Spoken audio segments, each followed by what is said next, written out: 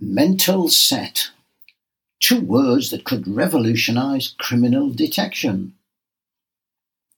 Sunday Standard, July the 5th, 1981. In what follows, the original newspaper article mentions that it was based on an interview about a report I had written with restrictions to its publication by the government department that had commissioned it. I no longer have a copy of the report. It focused on the recently solved case of what had become known as the Yorkshire Ripper murders.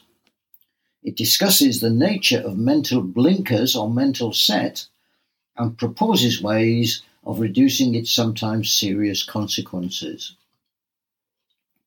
A later more popular term was mindset rather than mental set.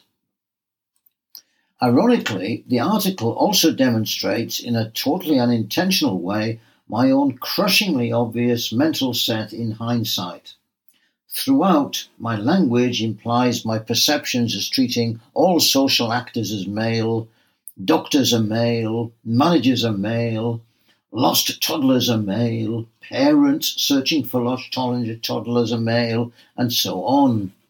And so I stand rightly convicted of carrying with me a dominant mental set, the focus of the report, and which influenced my thinking and writing at the time. Here is the extended interview with a reporter from the Scottish newspaper.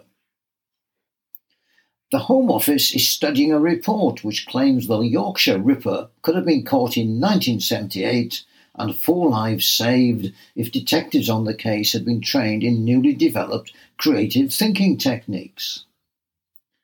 It was compiled by 39-year-old Dr. Tudor Rickards, the lecturer in creativity at the Manchester Business School, where he applies the techniques to teach top management in British industry new approaches to problem solving. The following is an extract from his report which could revolutionise traditional police attitudes towards criminal investigations. Peter Sutcliffe, the Yorkshire Ripper, was not caught earlier because of a well-known problem that besets inquiries conducted under great stress, a problem known as mental set.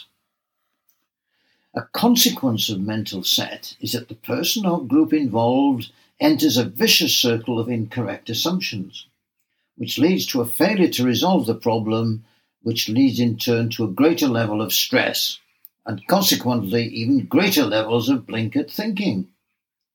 The Ripper squad could point to the incredible weight of information involved. They had to sift through 32,000 written statements, more than 5 million alleged sightings with conflicting identikit descriptions. They may argue with some justification that with the benefit of hindsight,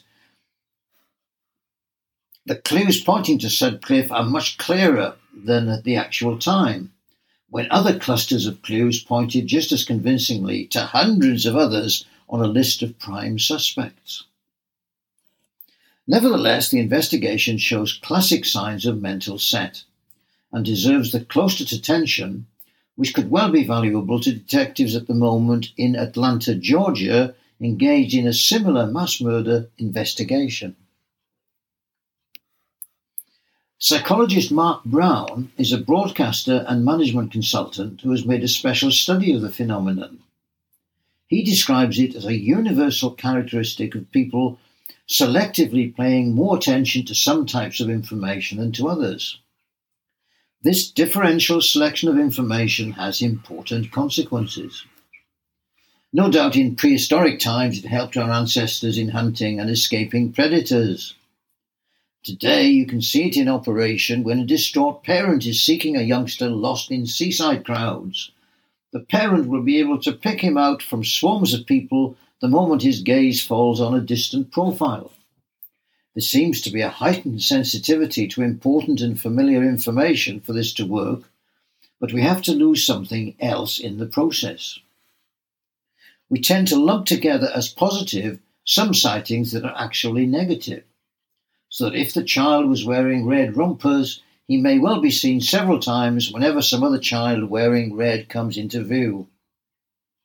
The result is that we do not risk registering as negative in reality what is positive. It's a form of pattern recognition that also explains other things, such as the motorist who is thinking of changing to another make of car and suddenly finds the road seems full of that particular model. It may even explain the old joke about owners looking like their dogs. We notice confirming evidence and reject those which do not conflict our belief. At election times, both left and right-wing politicians become furious with the BBC for biased reporting. This is an indication of mental set in which each side is oversensitive to the number or lack of items that fit their assumptions or beliefs. I have to say that evidence is still repeated today in the bias towards the BBC felt by political reporters. Work at the Manchester Business School into the nature of industrial innovation and creativity has unearthed many examples of behaviour that can be explained by the theory. In some of my first work, I came across the case of a prison malingerer who developed symptoms of illness to avoid duties. This became so predictable that the medical staff started taking his complaints with a pinch of salt. And when one day he described symptoms of peritonitis, the diagnosis was that there was nothing wrong with him. He almost died. I've since found instances of what I call the cry wolf effect in classrooms, hospitals, and industry. The disadvantages of this human process arise because of the tendency to overreact to signals that fit in with experience. Such false confirmations can further stimulate the feelings of those involved, and we move into the dangerous and deluded condition that feeds off itself. In the Ripper case, Peter Sutcliffe was questioned by detectives several times in 5 years. One interview so convinced the detective that he filed a report, recommending a follow-up by a senior officer. Unfortunately, the report was shelved. In October 1977, Sutcliffe claimed his 10th victim, and a £5 note found in her handbag was traced back to his employers in summer 1978. Police revisited this firm and checked log sheets against dates and location of attacks, and in autumn 78 they returned again on the banknote trail and once again in January 1981. Their inquiries were concentrated on 2 men, one of them Sutcliffe. The police may appear buffoons for not linking all these threads. I do not believe that to be so, nor do I believe it was ever easy to make the correct deduction from the available evidence. The difficulty lies at the very heart of investigative procedures in the quest for logical, deduced proof. A large number of possibilities are in theory reduced by illumination through evidence. In my work examining investigations of scientific, technical and social topics, I've grown very suspicious of having too much faith in the validity of this method. Strictly speaking, when you eliminate a subject by deduction, you are too often deciding that he does not fit your basic assumptions. This cannot help you to realize that the basic assumptions might be themselves in error and are leading you to a strengthening of the mental set and leads to rationalizations and failure to see other interpretations of the evidence. In the Ripper case, letters and a tape sent to the police convinced them that the Ripper came from Sunderland and spoke with a northeast accent. This may have been just the emotionally charged event which increased the mental sets of the investigators. After the Sunderland tape, Olive Smelt, a survivor of a hammer attack in Leeds, told police she had been attacked by a man with a Yorkshire accent. Her evidence became an inconvenient fact for the investigators, and I think it was pushed out of their consciousness or rationalised as unreliable. She had been attacked by someone completely different. It is a characteristic of mental set that the delusion feeds off itself. As the hunt for the Ripper focused incorrectly on the sender of the false tape and letters, the failure to make progress put the investigators under increasing stress.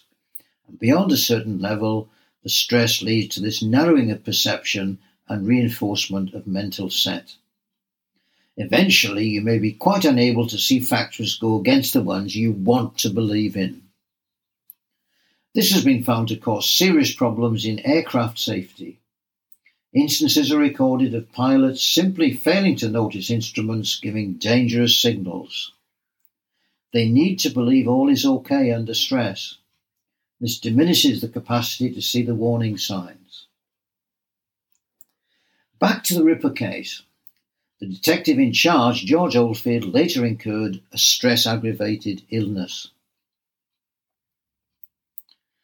As a further illustration, consider Trevor Birdsall, a long-time friend of Sutcliffe, who had accompanied him on visits to red-light districts and had many causes for suspicion. The publicity given to the Sunderland tape changed his thinking and reassured him. "I thought there was no chance at all it could be him. It destroyed the link," he said. He really wanted to believe in his friend's innocence so much. The evidence confirming his mental set completely overrode the evidence that could have threatened that view. The examples can be multiplied even in this case. During the visits of detectives to Sutcliffe's workplace and the release of identikit pictures, Sutcliffe's workmates jokingly called him the Ripper. At some deeper than conscious level, truth lurked, but so frightening a truth that it emerged only as uneasy jokes. Again, they saw what they wanted to see. President Kennedy became convinced after the Bay of Pigs fiasco that his advisers had deluded themselves into overlooking alternatives to the decision taken. Therefore, when the Cuban crisis developed later, he took simple steps to avoid mental set. He demanded analysis of several optional courses of action without telling his staff what his own views were. In this instance, blinkered thinking was avoided by eliminating the danger of White House advisers being induced to prefer options preconceived or expressed by Kennedy. They must be right, the president says so. How can the damage that might be caused to an investigation by mental set be reduced? As we've seen, it's more likely to occur under stress, leading to a narrowing of perceived options until there is a dominant, almost unshakable course of action. Facts that might challenge that are rationalized away. By rearranging investigation operations in a way that options cannot be dismissed out of hand in the interest of reaching a decision or reducing uncertainty, a less stressful climate can be created in which there are seen to be several options still open to investigation. New training messages can also help. Such an approach is being tested successfully in industry to produce more imaginative thinking and problem-solving, improved design of complex systems, and effective strategies for change. In training industrial managers, we often find a rigid approach to problems which is set in past experience. Such managers, confronted with something that does not fit in their past experience, show signs of mental set. They tend to dig the hole deeper when they should be starting a quite different hole, a metaphor favoured by Edward de Bono, another guru of creative thinking. In one exercise, we ask our managers to consider a situation that has narrowed down the selection of machines from 3 models. Most groups spend all their time eliminating 2 of the machines. Few consider the possibility that to buy any of the machines may not be the answer, and that they should consider the assumption that they've been making in selecting from the 3. In another exercise, managers are asked to tackle a problem which seems to have a simple solution. Some, not all, stop when they find the obvious solution, seduced by the mental set that says, because they have one answer, they've solved the problem. They're at their most vulnerable when they think they have a solution. The purpose of creativity training is to induce flexible attitudes, so that regardless of stress, a manager will always think, There must be other ways of looking at this, perhaps better ways. In America, this type of training has been started with groups of politicians, educationalists, scientists, administrators, and senior executives. Even in Europe, where there is greater suspicion of applying psychology to improve managerial performance, there's a modest level of support for programs aimed at encouraging clearer thinking and problem solving. I'm not suggesting that such programs will remove the need for painstaking collection of information in a scientific fashion, in large-scale murder inquiries, for example, but I do believe there is a strong argument for its widespread use. Creativity should be part of the training for anyone whose job may expose him to conditions of great stress, for it is in these situations when mental stress, set and false conclusions are most dangerous and most common.